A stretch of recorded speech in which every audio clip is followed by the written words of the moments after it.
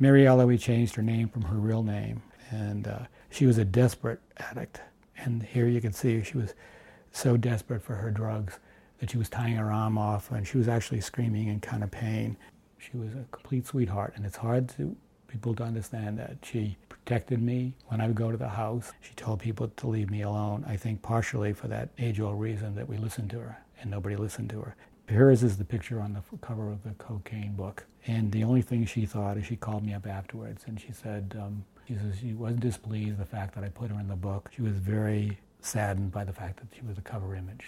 And it upset her tremendously. She cried for days, and that she said might have been instrumental in helping her move towards cleaning up. So it sounds like a great story, except the cleaning up didn't last.